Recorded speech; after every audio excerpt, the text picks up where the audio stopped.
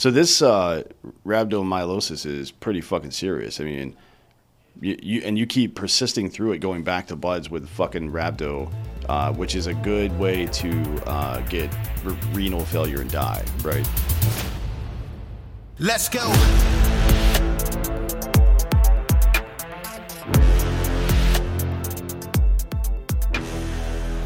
Welcome to Citizen. We've got a special guest today, Jeff Gum, former Navy SEAL and entrepreneur. How's it going? Going awesome. Yeah, good to hear that. If anybody wants to pause and go look some of this shit up before they continue listening to the rest of the interview, it's Jeff and then Gum, like the chewing gum. And you're the founder of Sunga Life, which is not surprising to that a Navy SEAL started a clothing company with the shortest possible shorts humanly allowed, or legally allowed, rather. So go look that up, and then check out Force Blue, which you've heard about before from Rudy Reyes, repairing coral and stuff like that. But let's get into it. So where'd you grow up? I grew up in Pennsylvania, actually on a dairy farm, and lived there till I was 18. My family is still there, and then went to school in Florida after that at UCF. Go Oh, Knights. word? Yeah, so you're a national champion then, huh? Exactly. Yeah, we didn't lose our conference like Alabama that year. What kind of cows? Holstein or? Dairy, black and white ones. What the fuck are those? Not those aren't. Those are Jersey. Yeah, those are Jersey cows. I think. Okay. I think Holstein and Brown. I don't remember. Fuck. What do I know? So let's talk about growing up. You grew up on a farm, I guess it's a dairy farm, or just a dairy. How do you say it? Yeah, it was the dairy farm. It was really nice, kind of a small farm, 100 acres. We had a pond in the backyard that my grandpa kind of dug out and created from natural springs, and he used that to irrigate the entire farm. He ended up being master farmer of Pennsylvania. He had the highest crop yield for the size. And then my dad bought that from my grandpa, and everything was amazing. I had a pony named Rocky, who was one of my best friends, and a bunch of golden retrievers that my mom bred.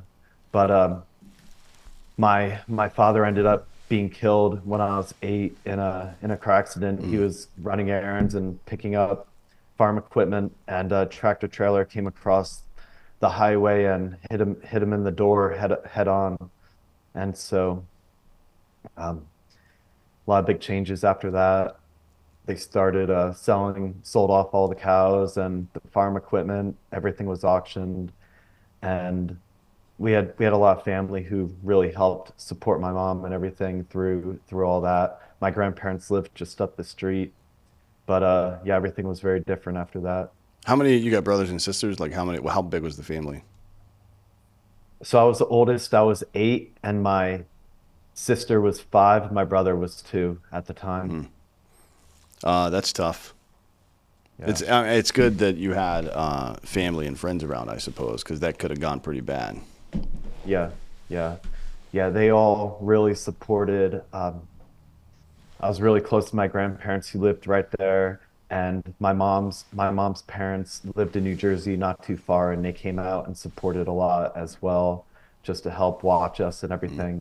And yeah, but my mom ended up meeting another really great guy about maybe a year and a half later or so, who was actually a childhood friend of my father's, and he took me to a basketball game maybe like a year and a half later, and I was like, Mom, he's really great.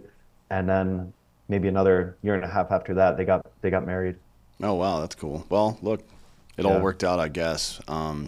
What was high school like then? The reason I ask is because, you're in that age group where 9/11 would have had an impact on whether or not you joined the military. I don't know that's not a thing anymore, really. People join for one reason or another, but most people from our general age group, that was a big part of it. So how old were you when that happened? Yeah, I was 17. I was sitting in it was like an AP literature class, and all of a sudden yeah, that happened, and basically class stopped for the day. We all kind of had discussions about it. I had already wanted to be a SEAL since I was 16, mainly for the challenge and to learn all the really badass stuff about being a SEAL, skydiving, shooting guns, blowing stuff up, fighting. But then it kind of went for the whole reason to go hunt the most evil people in the world and make sure 9/11 doesn't happen again. Sure, yeah. Like more like unselfish reasons. Mm.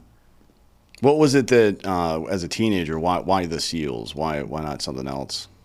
Was it Charlie Yeah, Sheen? so I actually tore my ACL when I was 16 Hmm. and was just stuck in a brace. And I started looking for the hardest thing to do, challenge myself, because I realized I couldn't be sitting. I'm like, all of a sudden, for the first time in my life, I'm stuck in a brace, not able to play four sports and work out, lifting.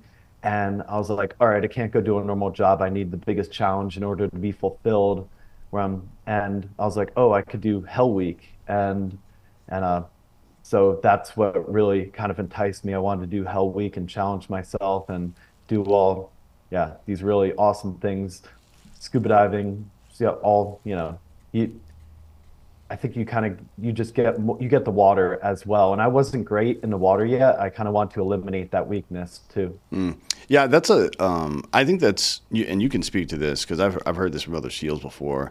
There's a lot of people don't go to buds because they're worried about being in the water, but a lot of people go to buds without any water skills at all, and you just kind of fucking sink or swim, right? Yeah, I mean that's why the attrition rate is really Mm. high as well. I wasn't great in the water yet. I was pretty solid at everything else. But then I actually trained with an Army Ranger who was had his own scuba company, Ranger Rick Mm. Lorimore. He ended up becoming the president of NAUI later on, and Yeah. we reconnected. But he would take me at the pool at YMCA and like tie me up and do all Mm. these other things. And then I had another really great mentor, Mike Gecko, who was a pretty infamous first phase instructor. He actually instructed all the guys who put me through SEAL training.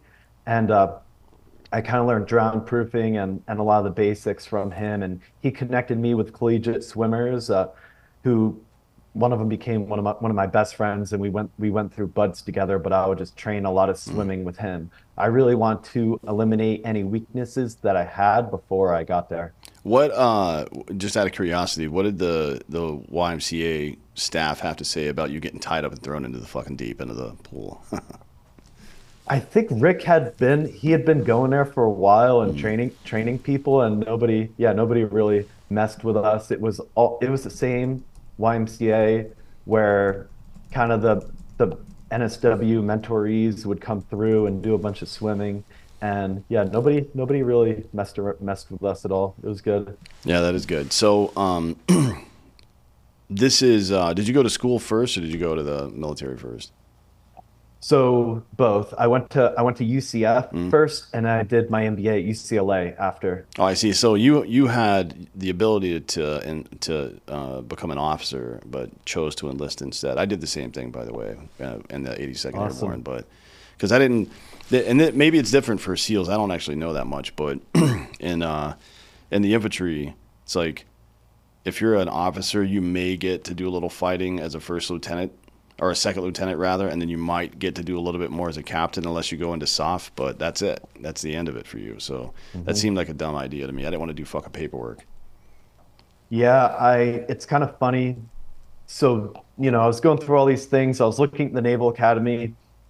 Um, I was like, oh, I could, be a SEAL because I thought I should do college first. That's what, you're always kind of told. And then I was like, oh, I found out about ROTC. I'm like, maybe I'll do ROTC. Then I was like, oh, going to college in Florida would be amazing. Being in a small town, Pennsylvania, there's like pool parties and stuff. So I was checking out University of Florida in Miami, and I talked to my cousins who are really successful entrepreneurs, and they had gone to UCF. I went down, visited them, loved the school, but they didn't have Navy ROTC. They only had Army. So I actually did Army ROTC, did Ranger Challenge a couple years. I went to airborne school. I get to airborne school and all my best friends there had just finished buds. Mm. And I was like, you know what?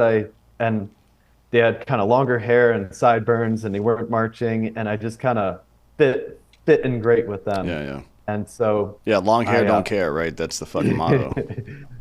well, yeah, one of them. Yeah. And so, yeah, decided Buds was going to be the right route, and they also told me to enlist. So I kind of got out of ROTC, said I'd pay it back when I graduated, enlisting in the Navy, took care of the scholarship, and then that way I could be a sniper, breacher, heavy machine gunner, do all the really cool parts of being a SEAL, and yeah, got to go do all that. Yeah, you were a West Coast guy, right? I was, yeah. So going to Buds in San Diego, I really fell in love with it, and um, had yeah, he got really close with the Gracie family out there too with jujitsu and everything, and just was like, all right, I definitely want to stay in California. I think it was before California really. I mean, San Diego is still okay, but California in general really went downhill Mm. since then. You don't say. Yeah.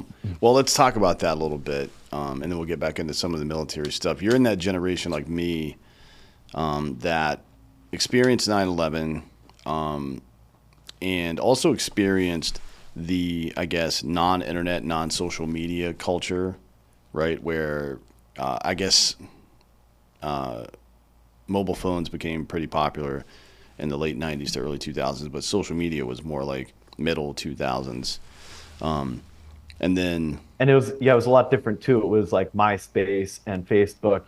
People weren't on it scrolling all day long. They might, yeah, yeah, check it out here and there, but I would go, probably weeks at a time without even looking sure, at yeah, it, checking out my MySpace. yeah. It Well, wasn't, I just wanted to see what Tom was up to mostly, but how do you like you went through this, you were part of that generation.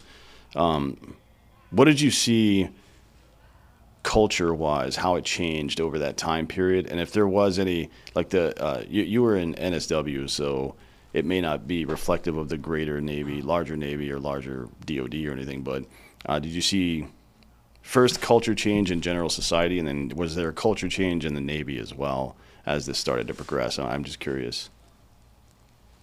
a huge change in society. People were not, hooked to their phones the same way, but people could be hooked to other things. It could be newspapers or whatever, but it's not quite as engaging and pulling people in. And then men had to go. I mean, when I was in college, we went out almost every night, to meet chicks and Mm, everything. And now it's like this generation, some just don't seem to care about meeting chicks, and some are just meeting them on apps and everything and are yeah, more afraid to approach in person. that's Whereas like weird, right? That's that weird. It's wasn't, like there's some it's kind of crazy. there's a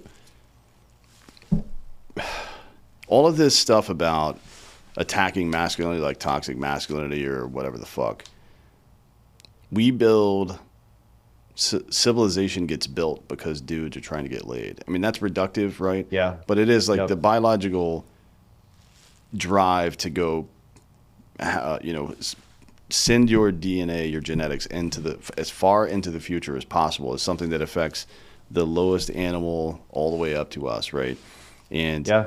With like like, the highest quality mate. yeah, exactly. So the highest quality mate, which means you as an individual, to if you want to get the highest quality mate, you have to be the highest quality person you can be, right?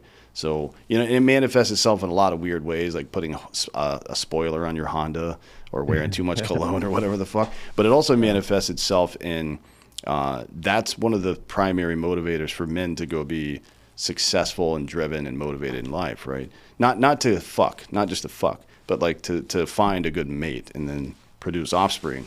And when you take that out of the equation, you can see the results. I mean, we have a bunch of timid dudes that don't like they can't make eye contact with you. They don't fucking stand up when people come by. They don't shake hands and stuff. It's a very bizarre world we're living in now. It's funny, even some girls who are, they're born in California, they're liberal and they think they want a liberal man, and that's what they mainly date, but then they go out of nowhere on a date with a conservative man and they'll literally make a whole video about how amazing it was, how the guy paid for everything and he was confident and he just gave his card and he was just doing different things that are more masculine than what they're used to. And they're like, this is incredible. I didn't know these guys were like this. And I kind of thought I was an independent woman, but now I kind of don't want to be. And yeah, Yeah, but kind of that's just what a hysterical. dude is. That's what a dude. Like Yeah. I've had these interactions as well, where and it's complimentary. A woman's telling me blah blah blah. Like it's really I like that you're doing these things, but I'm not used to it. I'm like, yeah, well, that's just like that is the least you can do as a dude, right? Like that's we didn't no nobody got together in a cabal in a room in a dark room somewhere 3,000 years ago in Greece and said, you know what we're gonna fucking do? Women are gonna do this and men are gonna do this. No, it just kind of fucking naturally happened that way, right? In every society. Forever, right? Yeah. So it's like Yeah. maybe we should pay some attention to the fact that this part of culture is almost identical, absent authoritarianism, of course, but this part of culture is almost identical independently all over the world, right? And at least four major cultures in the first 1,000 years of recorded history developed independently with the same general rules and stuff. Maybe it's because it makes fucking sense, right? Like Yeah, definitely. if you show up to an event somewhere and everybody's doing the activity one way and you start doing it the other way, some other way, you're a fucking retard, man. That just doesn't make any Yeah. sense. I don't know why we're so hell bent on, you know, Reconstructing the norms. yeah, like what's the and then reconstructing norms is a good way to put that because we come up with these words like cisgender. You mean normal? That's not a fucking thing, Yeah. dude. Yeah. That's not a word. Cisgender is not a word. That's nonsense. Or like trads. People say trad all the time now. You mean traditional? You mean normal? You fucking dum dum. Like that to me that is ultra nefarious because it's trying to bring, I guess, extreme minority opinions up to the level of normal. You know what I mean? Like if 99% of people behave one way and you're like, well, actually, I do this thing or whatever, and you're Yeah. trying to make that the standard now. It's like, no, that's not how this works. It's trying to conform society around the 1%. Yeah, this doesn't make any sense. I mean, we wouldn't do that. If you run a business and you speak to only 1% of your audience, you will be out of business very soon, right? And And that's how, why they say go woke, go broke. yeah, yeah. And how you feel about like I don't like government at all. I don't think the federal government should even exist, frankly. But if we are going to have government, it certainly can't be focused on just the minority opinion. That's crazy.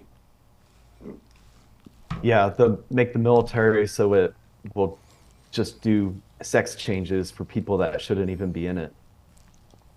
Well, a new study came out last week, I think, and it says 77% of eligible males, that is, I think 17 to 32, would be ineligible for military service because of some kind of physical or mental condition. 77%. That seems like a lot. Yeah, I mean, you look at society now, and I think it's 50 or 60% of the population is considered obese Hmm. as well. And so that would take out, a very significant part. Not And just then obese, 38% are either diabetic or in prediabetes right now. 38% of Americans. That's insane. That's that's a like, real and that's type 2, that's by the way. That's like, that is a behavior problem that's a that real 40% of it's the the country has. actual pandemic. Yeah, It's yeah. not like COVID was, if they would have put all the effort into just treating this obesity epidemic, it would have actually, you know, taken care of COVID way better than injecting people with something that just made them more prone to getting COVID. Sure, yeah. I mean, well, look, there's no money in that, so Yeah. what's the point? So let's go back to the military a little bit. When did you, what year did you go in? 2007? Yeah. Okay. '07 went to boot camp. Uh, July made it through boot camp. It was, pretty boring, Hmm. but got through. Me and I had a group of friends. We would be doing kind of workouts all night, trying to make sure we stayed in shape for buds and everything. And then we all go out to buds. Got there in October. I was in like PTRR for a while, Mm. and then started SEAL training in kind of early 2008, and yeah, that was good. I got everything was going well, and then I got viral gastroenteritis Friday before Hell Week, and I was just throwing up for like several days. And so, but started feeling better Sunday, and Mm. that's when Hell Week was. I was like, all right, we're gonna do this. But from being super dehydrated, I ended up getting rhabdomyolysis, and it had never been diagnosed at the time. It's kind of like where your muscles break down so much, your blood becomes toxic with muscle Mm. waste. And Monday, Tuesday, I started becoming really weak, and it had never been diagnosed before because it affects people so much physically that mentally they'll quit on themselves. And I think tons of people probably had it before. They just quit when they got it. But I became the weakest person in the class, and after like everyone else had pretty much quit, and an hour from Wednesday, they I had gotten a few warnings, and they ended up performance dropping me, and I kind of didn't really accept that. I called my mentor, who really believed in me, thought I was really tough, and talked to another Master Chief there. Ended up going in. I didn't wear the utility uniform that you get in boot camp when you quit buds or don't make it. You put that thing back on. I just put on my dress blues and wore that. I thought the utility uniform was kind of the quitter uniform, Mm. and they all went over to XDiv.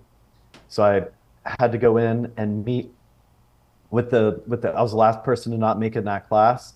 There was like three other people who got taken out that day as well. It's very front loaded, people that don't make it Mm. through Hell Week. And I go in, I'm like, can I speak to you after? I was like, hey, I'm 23, I have a college degree. I didn't fail a single thing leading up to this.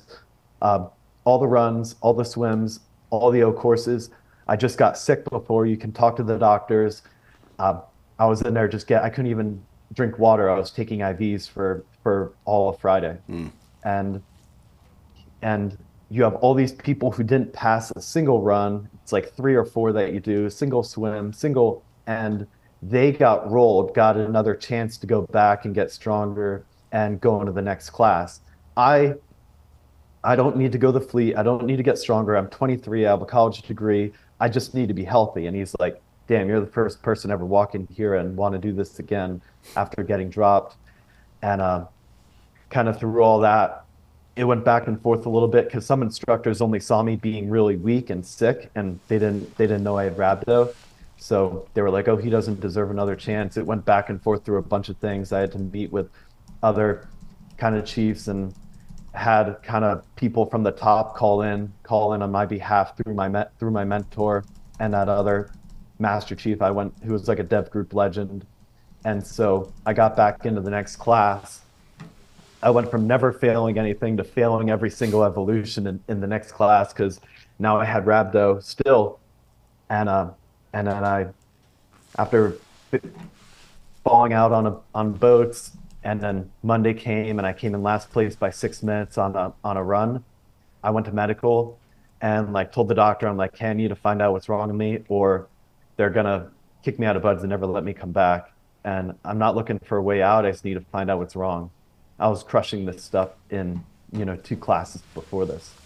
And and he sent me over. He's like, sounds like you got this thing rhabdo. They drew my blood. My blood came back toxic. And I got some rest and then went back and started training all over again. But I went, all of a sudden I start buds again. A couple months later, I went through Indoc. They didn't even make me do Indoc. I did kind of just all these crazy workouts of Ty Woods, who, for listeners who don't know, it's kind of the hero of Mm. Benghazi, who 13 hours is based off of. Yeah, Did all book. these amazing workouts. And I I was just so mentally tough from doing everything with my body not working. Now I'm just in like crazy shape Hmm. and just kind of crushed everything after that. This episode is brought to you by ghostbed.com/Drink It Bros. Ghostbed. It's the best bed in the world. It's the most comfortable. Sheets, pillows, the whole thing. I've got them all, man. And, they wanted to extend their best possible offer to Drink It Bros. They've been with us for a very long time. So, this is the email they sent us. We want Drink It Bros to get the best offer, so I updated the code for 50% site-wide. That's 50%. Site-wide, use the code Drinkin' Bros. Drinkin' Bros with no G. For 50% off site-wide. Everything that you buy on this site is going to be 50% off. Again, they got the best pillows, sheets, mattresses. They got the mattress protector.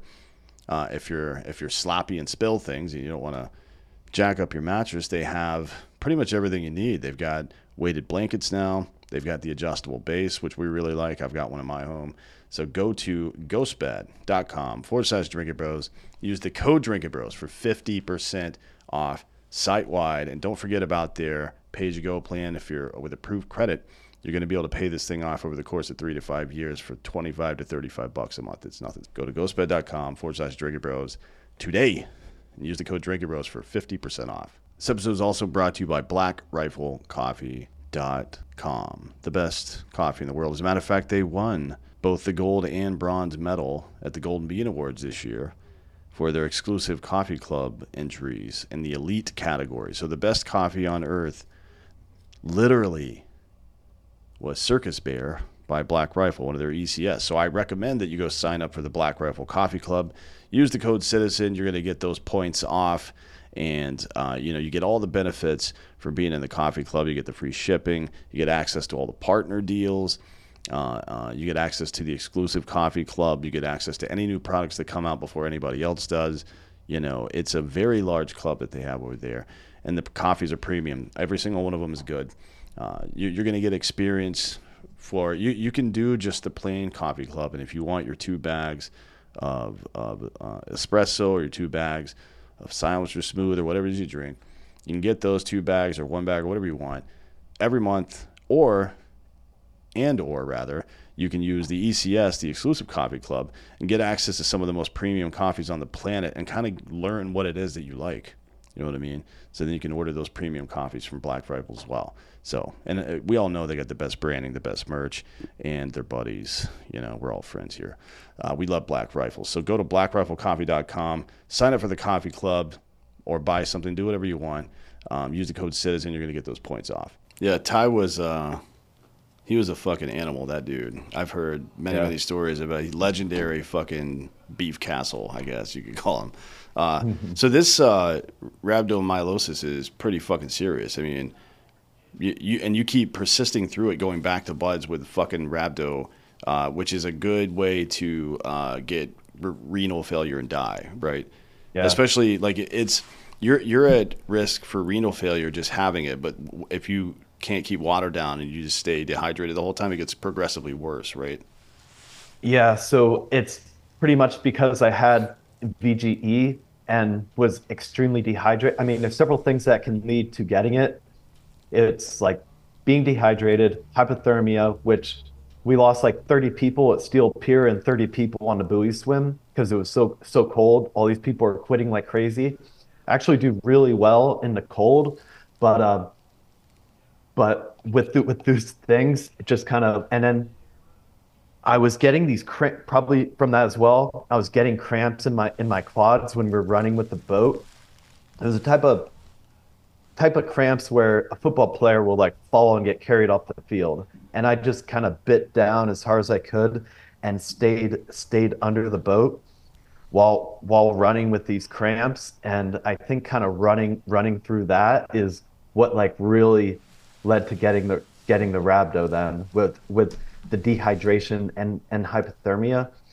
And then once I got that, I couldn't even stay under the boat. I was like running behind it trying to keep up. It was the most kind of humiliating, worst time of my life. But there was no way I was going to quit. I thought of my grandpa fighting in Korea, being shot in the neck and shot in the chest, getting Purple Hearts, getting patched up and just going back out and keep fighting. I would think of like, a situation of, Marcus Luttrell fighting it, in Mm, Afghanistan with 100 Taliban surrounding you or whatever. I'm not going to give up. Even if it was a hopeless situation, I wasn't going to give up. I would think of the SEAL Creed. I am never out of the fight. mm, And and I was like, I'll never be able to, say that if if I quit on myself right now. And I had also spoken about being a SEAL my like, since I was 16, and there was no way I was going to go back to my family and friends and all these people I love and say, "Oh yeah, that thing I wouldn't shut up about all these years I quit on it." I would mm. never be able to look myself in the mirror many things. And and I knew I belonged. I knew I was supposed to be there. Um, I just had to get healthy. I didn't know what it was. Sure, yeah. Even when I went to the doctors, I didn't think that, and they took my labs. I was pretty hopeless at that moment. I didn't think it was going to actually come back what the doctor had said, Yeah. because everything was going wrong at the time. Well, I was going to ask you, what do you think it is about you that made you okay with eating so much shit to be where you want to be? You know what I mean? It's like, from my perspective, and this is one of the ways that I've found that build guardrails, left and right limits, but also kind of an outline for self improvement. It's like you look to people that you respect and you start to analyze what they believe, right? You read about their virtues and then you think about their mantras like the SEAL Creed and stuff like that. And then you internalize them and they become part of your identity, right? You like this is the person that I want to be, and here is how I get there, right? I mean, it's kind of it sounds it seems complicated. A lot of people on their path towards self improvement, whatever it happens to be, there's a really high barrier to entry because they don't know where to begin, right? I mean, despite the fact that there are like 250,000 self help books at any given time, people still don't really know where to start because it is a very individualized process. It's kind of like your health and diet and stuff. It's very specific to you, right? And what motivates you is very specific to you. But there are some things that I think work strategically for pretty much everybody, and that's one of them. Like this is what I want to be. I want to be this kind of man, and here are men that are like that, right? That I know that I can look to. Whether you're reading about Hemingway going off to join the military, 100 years ago, or whatever the fuck, or about Marcus Luttrell or somebody else. It's and it brings up the point, like, it's really important in a culture who we decide our heroes are. You know what I mean? Like it used to be as as Tony Soprano used to like to say, the strong silent type. Like Jimmy Stewart, a guy who was a very famous actor but continued to go back to war over and over again whenever the country needed him. You know what I mean? Or the baseball players from the 1940s who put their career aside, like Ted Williams put his career aside, Joe DiMaggio, to go fight in the war and stuff like that. Ted Williams did it twice. He flew sorties in Korea as well. It's like those were heroes back in the day. Now it's like Cardi B and Uh, dumb people, right? It's like, yeah, culture's Kardashians. breaking down, right? Of course it is, because our kids need somebody to look to that matter, that are doing the right thing, that are doing things that benefit society, and we constantly parade the dumbest motherfuckers in the world in front of them and pretend like that's aspirational somehow. Yeah, like my heroes were actually going into the SEAL teams. It was Pat Tillman Mm. and Kyle Maynard. And crazy enough, I ended up meeting Kyle Maynard at a beach bar. And so Kyle was born without arms and legs, became a champion wrestler and jiu-jitsu fighter, and bear crawled Kilimanjaro, and is in the Wrestling Hall of Fame, fought MMA. I was just like, man, this guy's incredible. If I ever get blown up in Iraq or wherever, I'm gonna be real strong for my weight class, the same way Kyle is. And it was just pretty empowering doing that. I'm at a beach bar in San Diego with a bunch of my SEAL friends. All of a sudden, I see Kyle next to me. I'm like, Kyle, man, what's up? And we start talked for several hours, became really good friends. He ended up moving in with me. We traveled all around the world together, went to like 20 plus countries. He ended up kind of helping me out with student life a lot and stuff, and helped each other with a lot of different things. And so that was kind of crazy. just speaking about, who your heroes are and stuff. But I totally agree with all that.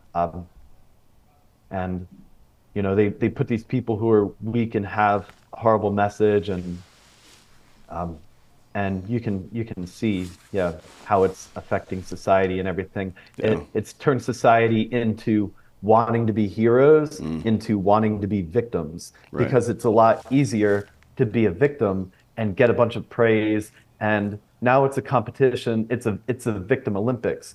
Okay, I'm, you know, I'm a woman. I have it harder than you. Well, I'm a black woman. I have it harder than you. Well, I'm a black trans woman, and it's like it's who can create the most victimist identity that Mm, they can to try to be the instead of being a hero and actually being strong and helping people. right. Yeah. I mean, and it changes it too. So when the hero is an actual hero, and the way we define hero as well, it's like service is the primary element of that, right? Every meaningful thing you do in your life is going to be in the service of other people, whether it's taking care of your family, your community, or something else, right? Or just in some stranger you fucking meet.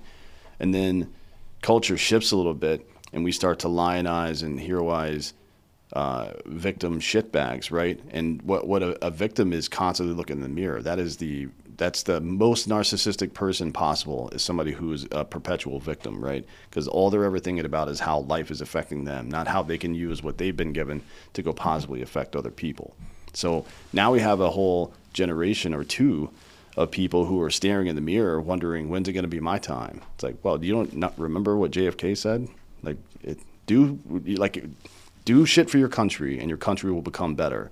G.K. Chester said it as well. Men didn't love Rome because she was great. Rome was great because the men loved her, right? It's broken window theory on a very grand scale. If you do the hard work, if enough people engage in society enough, society is good. And if they don't, if they stare in the mirror too long, then society breaks down and gets fucked up. And it's happened in every culture, every empire, every republic, everything forever. It's always gone this way. And somehow we still are shocked. We're shocked when it happens. Like, oh, I can't believe this. It's like, can you believe this? Like, yeah, I can fucking believe it. Yeah. And then it leads to these people who already really they're the most privileged people in society, millionaire actors where everyone kisses the ground they walk on, like Jussie Smollett or whatever. Mm, He's black, gay, checks all the boxes, but he's got to go out and create a whole bigger victim thing than what even reality is. And what's he do? He hires a bunch of guys from Nigeria to pretend they're white, like MAGA guys. They like pretend he pretends to like get hung by them, mm, and they're like yelling stuff. This is MAGA country, and he, it's just insane. He already checked all the boxes as a victim, but had to create a whole nother kind of victim scenario that didn't even mm. exist, and he hired black guys to do it. Yeah. Well, I mean, Like, that's what how the it goes, heck? though. Like You can't make this stuff up. yeah, we're competitive. Nature makes us competitive because nature wants the best out of us, right? Like it's iron sharpens iron. That's how it works in all of nature, right? It's a meritocracy for the most part. Yeah, But then it that's becomes like if the you destruction of society is getting rid of the meritocracy. right. But well, I mean we've traded out the meritocracy for another form of competition, and it's a race to the bottom. It's who can be the most pathetic, basically, right? So Yeah. like what did we expect the result of that was going to be? It's obvious what it was going to be. And then the really bad part of it isn't just the underperformance, but it's that when critical parts of culture and society aren't taken care of, then nefarious actors will come into that power vacuum and start to take care of it for you. And that's where government comes in, right? I tell people this all the time. If you're really intent on conservatism or libertarianism, the best thing you can do is solve problems in your own community before the fucking government shows up trying to solve them. Because when the federal government shows up and there are no hands out begging for stuff, they don't have any power there. So they'll just move on to the next place, right? You insulate yourself. You make yourself more resilient by, being more self-sufficient. It's always been that way. But somehow, we've we've really gotten away from that. And, you know, there are a lot of things that feed into it. There's a big feedback loop on this. The victim part is bad. And then the, you know, nefarious actors that try to keep us in that victimhood mentality so they can take advantage of it are also bad. Yeah, the nefarious factors, you just look at this unholy alliance, and it's government, of course. It's a lot of the technology companies, although, you know, we kind of got Twitter back and some things. We have pharma, we have the media. It's kind of crazy the way they were all in cahoots for several different things, doing yeah, it's really stupid to, and it's, I guess I don't like to be super negative about it. People are like, oh, well, we're just, the empire's going to crumble and shit. It's like, maybe. I mean, if we let it, it will. Yeah, for sure. And that's what we've been doing so far. We've been letting life happen to us for the past, it's 75 years, maybe. In the West, especially. It's like Plato said, if you refuse to take part in your own governments, you're doomed to be ruled by fools, right? Like that's just how it is. And that's the purpose of this show, is that you can either bitch and moan about your rights and your plight in life and all that stuff, and you can sit around and wait for somebody to secure those rights for you, and you will be a subject under their rule. That is how it works. Or you can secure those rights yourself by performing the responsibilities required of you, and that's what makes you a citizen, right, of a country. Yeah. That, like, it is a two-way street. If there's a social contract, and to be clear, there really isn't a social contract anymore. Maybe there never was, but if there is this broader idea of a social contract, there are services that you have to render as well, right? Like there's no partnership that works when only one side is pulling their weight. You know what I mean? So that it's really fucking stupid. But the good news is that,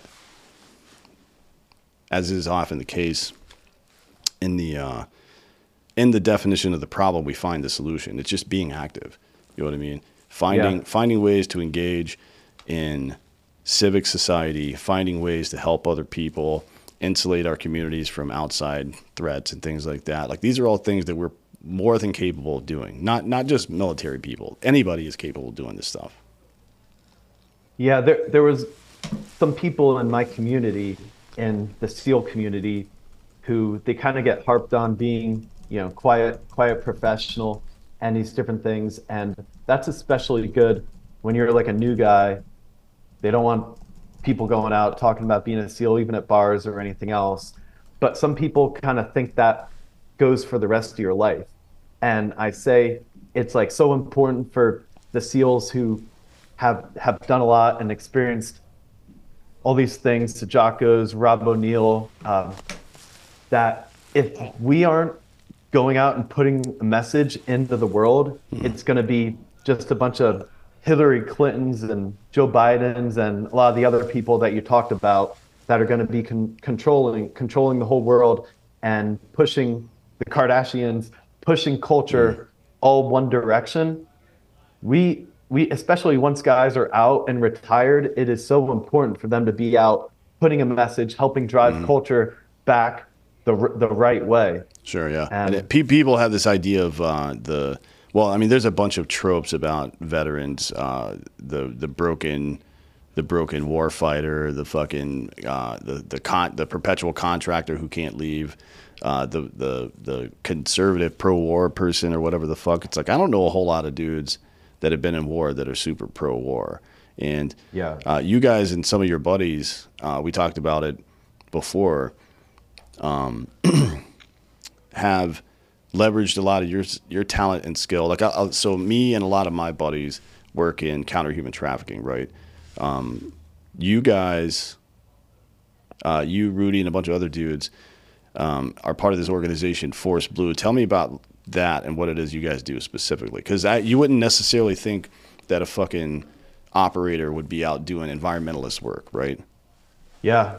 Well, really, we kind of put conservative in conservation.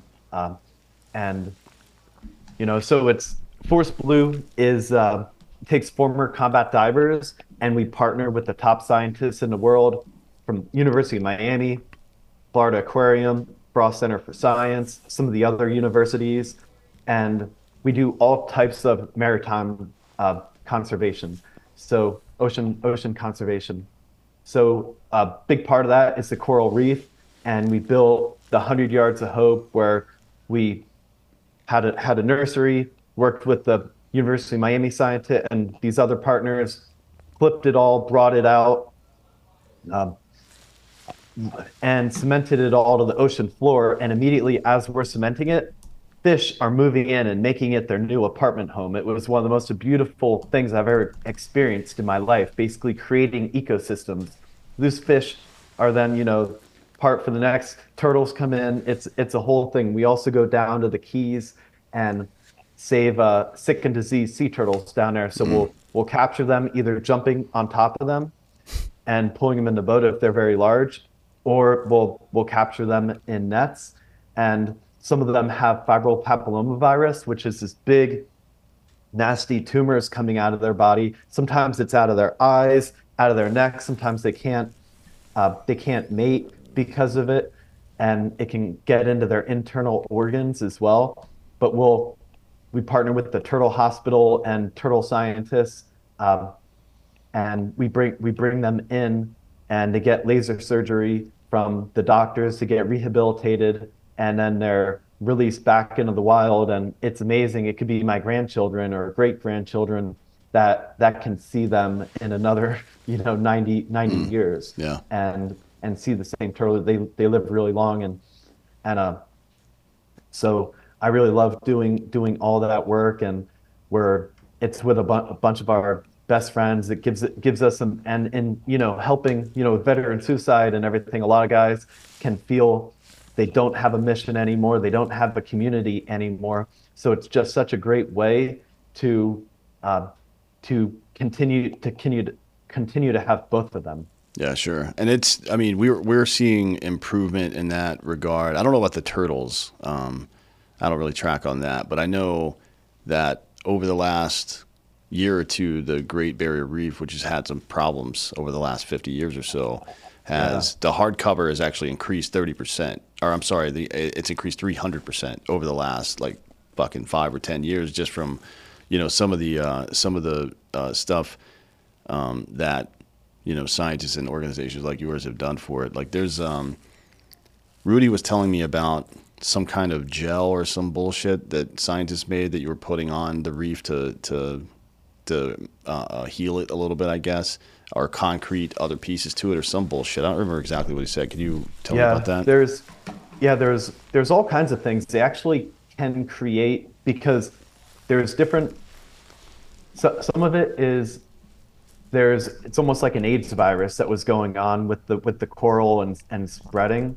And so we're designing in the labs actual more resilient coral, and also coral that is more resilient to temperature change, so that if it gets a really hot day, that it doesn't get bleached and die. So we're finding more resilient strains, planting that out there, planting it in nurseries, so we can grow massive amounts. Go out, plant. We planted over 1,000 pieces in one day, made a whole football field of coral reef, had Miami Dolphins literally diving with us in partnership with the NFL and the Super Bowl, because it can't just be us doing it. There's got to be a message going out to the world. And 70% people are into sport, so it's like a way to get the message out as well. The NFL is a great partner. They play it at the NFL draft and other events that they have throughout the country.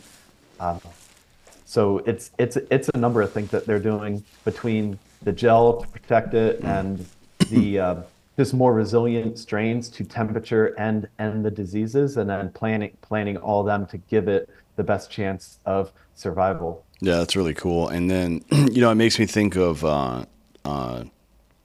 people who do hunting conservation in the States. There's like Steve Rinella, people like that who really go out of their way to not just do it, but also to educate people. I mean, Ranella and Rogan are probably as responsible for the increase in health amongst conservative men of any two people that exist right now. Just like getting Yeah. meat, real meat, and fucking like working out the right way and stuff like that.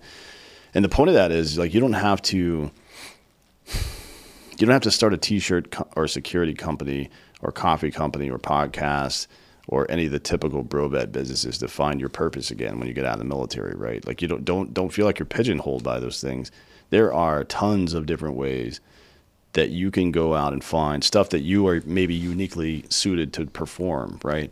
Where you can go out into the world and find that you can help improve your family, your community, and the world at large, right? There's so many different things. And I'm telling you, as a man, if you don't find something like that, if there's not, if you're not working off a playbook to get to a very specific part, a place in life, then you will never be fulfilled or satisfied. You're going to be, the circumstances of your life may be good, but that can be even more problematic because you're not going to be, everything around you will seem okay, but you're still fucking miserable and depressed because you know that you don't have a purpose, but you won't admit it to yourself. And that's when it gets really dangerous. Like if things are really good and you're still depressed, that's when things get really dangerous because that's when you start Yeah. self-medicating. Like, oh, I guess this is just as good as it gets. You know what I mean? Well, a lot of times people are like that, and then they get the one or two things that happen. Um, all of a sudden, the wife wants a divorce. All of a sudden, problem with the kids, or the kids get taken away, and then that's when a lot of the things, or lose a job at the same time. There's several people I know that it happened to. Some were just even just friends on social media and stuff that wore single life. Never would have imagined, and out of nowhere, guys killed themselves. Yeah. Yeah, I mean, it's like you've got to find that. And I just got somebody into a program yesterday. They were having a lot of trouble, and I got them squared away with a program yesterday, well, last night actually. And I was just telling them like, look, I can fucking get you into this thing. They can fucking help you, but you've got to do it. Like nobody can do this for you. You have to decide that you're gonna persist, right? You're gonna be resilient. Whatever life throws at you, you're just gonna fucking push through it. And then you have to fucking sit down and make like come up with manageable fucking goals that you can fucking really reach. Start small, man. Just like, hey, I'm gonna fucking wake up at 7 every morning from now on instead of sleeping until 9 or whatever the fuck, right? Do small things. That's what, as much shit as I give them for it, that's what McCraven was talking about, making your bed. Like just Yeah, the definitely. the small mechanical things that build left and right guardrails in your life are super important. So start small, and once you get good at that thing, it's like, well, you know what, I can actually do more. And you'll be surprised how quickly it goes, how quickly you just start fucking improving because we're not meant to sit around and think about how life sucks. That's what losers Yeah. do. We're meant to do shit. Yeah. You know what I mean? We're animals. We're meant to do shit. We're it used to be really simple back in the day where you would just be going out hunting every day, Yeah. or you didn't eat. Just trying Like to it was stay very alive is like simple. really Like good motivator, right? yeah. And you're like, all right, I gotta feed my family, I gotta feed my friends. Very simple motivation. Nobody's killing Yeah. themselves. Yeah. Like I guarantee it. Yeah, and then you then Have you you then you you take that same attitude, and it's like it isn't busy work. It's not work just to work. Like you should have a purpose behind it, but staying busy is a good thing, right? I mean, it really yeah. is. What's the phrase? Idle hands are the devil's plaything, I think, is how it Yeah. goes. It's like, so these lessons you can learn at the lower level, improving your own life and your own level of discipline, then begin to permeate throughout the rest of your life. Your family becomes better taken care of and more satisfied and fulfilled and happier and safer. And then you bring this into your workplace, like we've done at Black Rifle, and here it's been a big deal for us to be able to fucking do that shit, right? I mean, for our mental health, it's been a big deal for us to do something that we think matters again, and then have it be a business where we can actually make a living off of it, right? Like working the fields basically, but in the modern age, I guess. And Yeah. you're doing that with Sunga Life now. Tell me about how that, well, first of all, what it is and how that all started. Yeah, so from doing jujitsu and everything, I was really close with the Gracie family. went down to Rio de Janeiro and throughout Brazil several times with them. And I'd be at the beach hanging out, and I'm the only guy in board shorts. And I'm talking to a Brazilian girl and my friends. I'm like, oh, I think I really need to get some of these sungas. I see you get like better suntans and they like dry way faster. You come out of the water, you're not walking around in a soggy pair of shorts. And the girl's like, yeah, and they're just so sexy on men. And I'm like, all right. And that was it, right? That was it. That was it. I went, bought a bunch of them, started wearing them all over the world. And everybody would be like, where the girls were always complimenting me on them. I wouldn't even have to like go talk to them. They'd come be like, oh wow, I like your shorts. And sometimes guys would make fun of me for a second, and then they'd be like, hey, do you have any more of those? And so I'm like, all right, I kind of need to share this life hack with the rest of the US. And Sunga Life was born.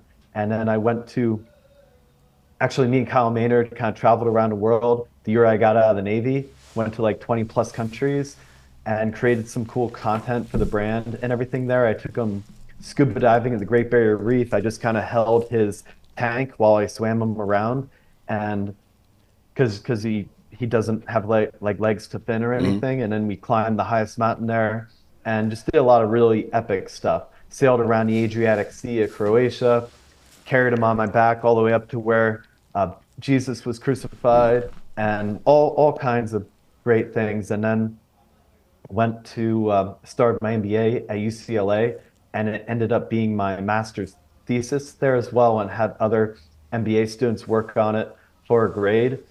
And it was kind of my goal going to UCLA to be able to do that. And then just kind of took all the resources and did several accelerators there, and was just really helped me just like scale and grow the brand and everything. So you started out with just the shorts, right? And now there's a whole wide array of products. Yeah, it was just the Sungas at first, and then was like, all right, I need to make, because everybody doesn't wear those. And silkies are real big in the veteran community, and ranger panties. So basically took the same designs and put them on the silkies, then made the board shorts. And a lot of the girls were like, oh, I want to wear that. So I made bikinis and workout shorts for women, and started making joggers and t-shirts and all kinds of stuff. Made different kind of Whoopie hoodie jackets as well that were like peacock on the inside and camo on the outside. And we say, if you're going to peacock, do it like a patriot. Yeah. So yeah. Somebody just did one. I don't remember who it was, but somebody just made a version. It's kind of a mix between Sunga Life and the old urban camo, but it's all dicks. Have you seen this? Oh, no way. It's a meme that's been, gosh. they actually made the design and they're putting it on stuff. Like somebody, one of my buddies got it Cerakoted on one of his rifles the other day. But no way. it's basically a meme that's floating around. It's like, look, the Navy's got new camo and it's just all dicks on everything, which would make sense, right? That's awesome. Totally. Totally. So how's the growth of the business been over the past, however many years? It's been, almost 8 years now since you guys started. Yeah, it was going really well. And then kind of I had almost like 1 million in sales, like a year and a half ago, or I guess, yeah, a year ago, had over 1 million in sales. But then there was other challenges from kind of the iOS update and things. And I kind of started launching some other companies and was very focused on that. I've been building it's like a 9-acre outdoor range in West Palm area. Rob O'Neill's a partner on that, Kaj Larson, Drew Platus, who's an Army Ranger, and it's kind of like a country club for tactical shooting and training. We have over 100 members already, and it opens on February 1st. So if you're ever in Florida, I'll take you out shooting there. And we goes out to 300 meters, and that's really unheard of in South Florida because land's really hard to come by. And we have 150-meter range, 35-meter pistol rifle range. Jake Paul just came out, landed a helicopter, took him shooting. He was actually really good, followed instruction really well. Did Jeff come with him? Jeff Wu, Jeffrey. He's a good guy. They own a what do you call it? A capital investment firm together. Like so a VC. Yeah, they have a VC. Yeah. I met him. I went to his he gave me kind of tickets for his last fight. and then we kind of did a little after party at his house. So Wu was there Yeah, he's the for all man. that. He's He super was there fucking with smart, man. He lives in Vivek Miami. was He's not there too and far away everything. from there. Oh yeah, Yeah. awesome. Yeah, I think he's still there. You said the range is in Palm Beach, like up that yeah, way. So yeah. just like north of Boca a little bit. Yep, it's basically 30 to 45 minutes from Jupiter, Mm. Boca, and Palm Beach. I need to hook you up. Well, you know the Kill Cliff Fight Club is there too. You know Kill Cliff. Yeah, I So know they have a Killcliff. fight I didn't know they gym were up there there. now. Yeah, they have Oh, a no full on fight way. gym that like Mickey Gall and a bunch of other people train up there. Wow, I Yeah. actually didn't know that. Yeah, That's I'll amazing. DM you the info so you can find it. It's not too far. Awesome. Do you live there? Do you live in Palm Beach? I live in Fort Lauderdale, Oh, okay, yeah. actually, So it's like now. probably if you're in Fort Lauderdale, it's probably like 45 minutes from you, I think, something like Yeah, that. It's not bad. Anyways, yeah, easy. yeah, that's cool. I'm glad it's going well. It's not always easy to the the fake pandemic bullshit was kind of rough on some businesses, but online businesses did okay, I guess. Yeah, For commodities. mine started doing better, and then kind of iOS update and several other things. I think just the economy as well. I know a lot of people who have online businesses who it's just been 2023 was a tougher year Yeah, for sure yeah, for sure. to get through. Definitely. Yeah, rates are up. Although they're starting to come down now, so we'll see how it goes. It's an election year, so they have to make it look good. You know, Yeah. we'll see how I that did goes. some other things to try to, supplement it. I did this crazy TV show in Korea. Have you heard of the Iron Squad at all? No, what is that? So I mean, me and my Asian game shows are fucking insane. So yeah, I'm looking forward to hearing about this. yeah, so went to Korea, filmed the whole month of July. It was me and two SEALs, Kaj Larson, Ian Chinelli, and a Green Beret, Will Ravello. And we did this show, and it was Korea's like top TV show. Um, it was all these military challenges, everything from mud wrestling in a pit to doing a sniper stress course, running with boats on heads, and all these crazy things. So first day I get there, they're like, "Oh, you're gonna get plenty of time to shoot all this stuff. Try the different guns that we have." And that didn't happen. It was like right into a gauntlet, and we did this mud wrestling thing. And I'm like a good, really good wrestler, jiu-jitsu guy, but I'm like lining up, and I'm like, "Huh, my feet are kind of stuck in this mud." And it's like right, the guy goes for a single leg. I fall back, hit the sandbag, break my rib, and then my friend gets shoved out. It was 2-on-2. All of a sudden, I have two guys on me, and my rib is like sticking out. I can feel it like sticking, like popping out, not through the skin, but just Yeah, yeah. out of my rib, freaking going. I'm getting like drowned for like a minute in there. We lose in like embarrassing fashion. I'm like, what the heck was that? And then, kind of heal heal up a little bit. But then we're sleeping on the floor as well. It's like Korean culture. I never slept on the floor in my life, and now I'm doing it with a broken rib. Got like 2 hours of sleep, on to the next competition. Now it's like both they do some other stuff. We're eliminated from the first uh, thing, which is going to choose the winner of it. Will get to choose who they're going to go against. So they choose us because they thought we were weak because we did really bad in this thing. It was the Korean SEALs that won it. They got the special forces. They got 707s, which is like their CAG or Delta Force, and some other units. 5 Korean units, 1 American team. And then we go into the next one, and it's boats on heads into a paddle out, take down a ship, dive down like 15, paddle out more, dive down, get a key, come back, get this box, which is supposed to be a bomb, disarm it. It's like 200 pounds. You got to put it up, carry it up this ladder, and to get out of the sailboat, back onto the IBS, paddle in, and run 300 meters up the boat with that. So They're not going to we beat do you. this They're not thing. going to beat you with that one. That's like your bread and butter. No, and they chose us. They were the top team. They choose us, and Kaj hadn't done boats on head since 2001, since like 9/11. He was doing boats on head. Yeah. I I hadn't done it since '08. Ian was like 2010.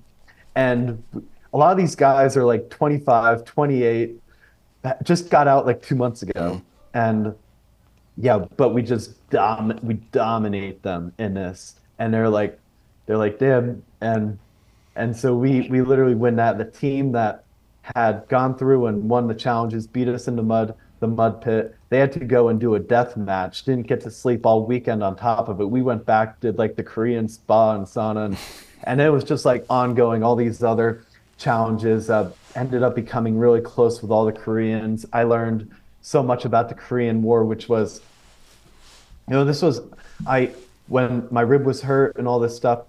I just thought of my grandpa who had been, once again, had fought there for the full year of 1951, had to retreat one time because he was fighting a million Chinese and had been shot in the chest, shot in the neck, or shrapnel through his neck from a mortar. Had many of his friends die right in front of him. He was just a 20-year-old kid, didn't even tell his parents he was wounded because he didn't want them to worry about him. And he just went back out and kept fighting. So I'm like, I'm, you know, I've had a lot more life experience and I, I'm doing this with a bunch of my friends. I hurt my rib. Like, don't even let it bother you, Yeah, you know? yeah. I mean, So it's not Squid Game, right? You're not gonna yeah, die at the end yeah, probably, so yeah. it'll be fine.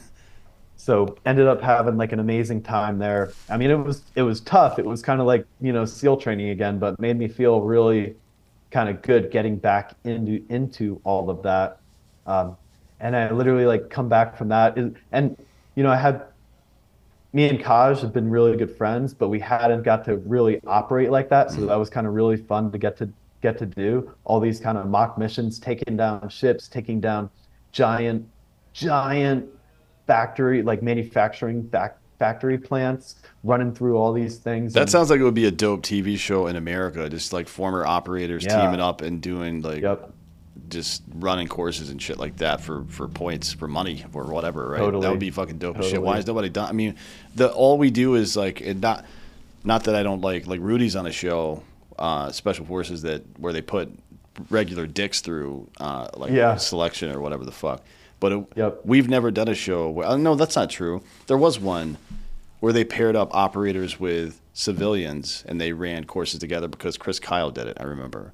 But I don't. Oh, That's really? the only time I've ever seen it. Yeah, before he died, he was on that show. Wow. Actually, he I was didn't even teamed know up. that. I think he was teamed up with Jeff Palin, Sarah Palin's ex, Oh, no for way. that. Yeah, it was really funny. Oh my gosh. But that seems like that's like watching sports to me. Like watching dudes Yeah. go through shoot houses and stuff. I'm watching it like I'm Oh watching yeah. football.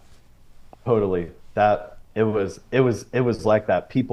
I mean, people went crazy. People went crazy for it, and we became like one of the most probably the most popular team as well. All the Koreans were like rooting for us to win. It was hysterical. Like Rocky Um, Four, right? yeah, yeah, Where the yeah, Russians turn yeah. on Boris, whatever the fuck his name. What was his name? I don't remember his name. Ivan Drago. Dolph Lundgren. Yeah, that's funny. Where is that? Is there? Can I watch this somewhere? Yeah, I can send you. Yeah, It's send it to also me. I'll it's put it in on. the I'll show send it notes. to you. I have a whole thing, but it's also on Dailymotion. I have like a Mm. login that they gave me to be able to watch it on Korean TV. It was like number one on Korea Netflix, but you'd have to like change your VPN probably to Oh, watch that's it easy. on We got there. ExpressVPN over here. It's fine. Nice, Yeah. yeah, yeah. Yeah, that's Um, good. Well, what else do you have coming up? So you and Sunga Life, what's going on in the 2024 period? Yeah, just going to be doing a bunch of new drops and everything, and actually, kind of.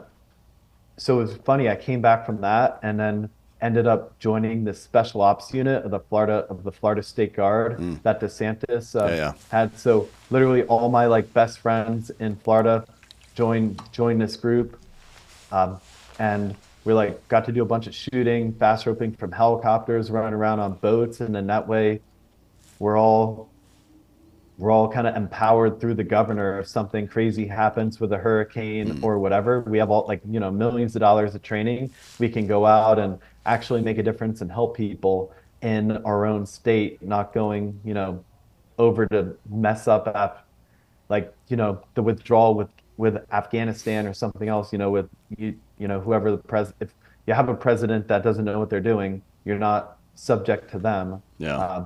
Just doing it in your own state is pretty awesome for this stage of my life right now. Yeah, it's dope. Good, man. Well, look, tell everybody before we get out of here. Tell everybody where they can find you, where they can find your companies.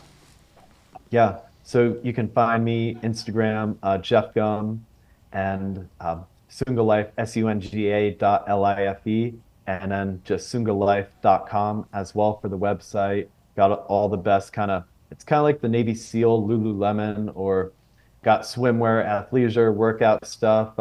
We got the Pocket Silkies, which have little kind of things you can put your phone in and everything. So just, yeah, probably the most comfortable shorts out there. What about hair care products? I mean, I expect a Navy SEAL organization to have some hair care products.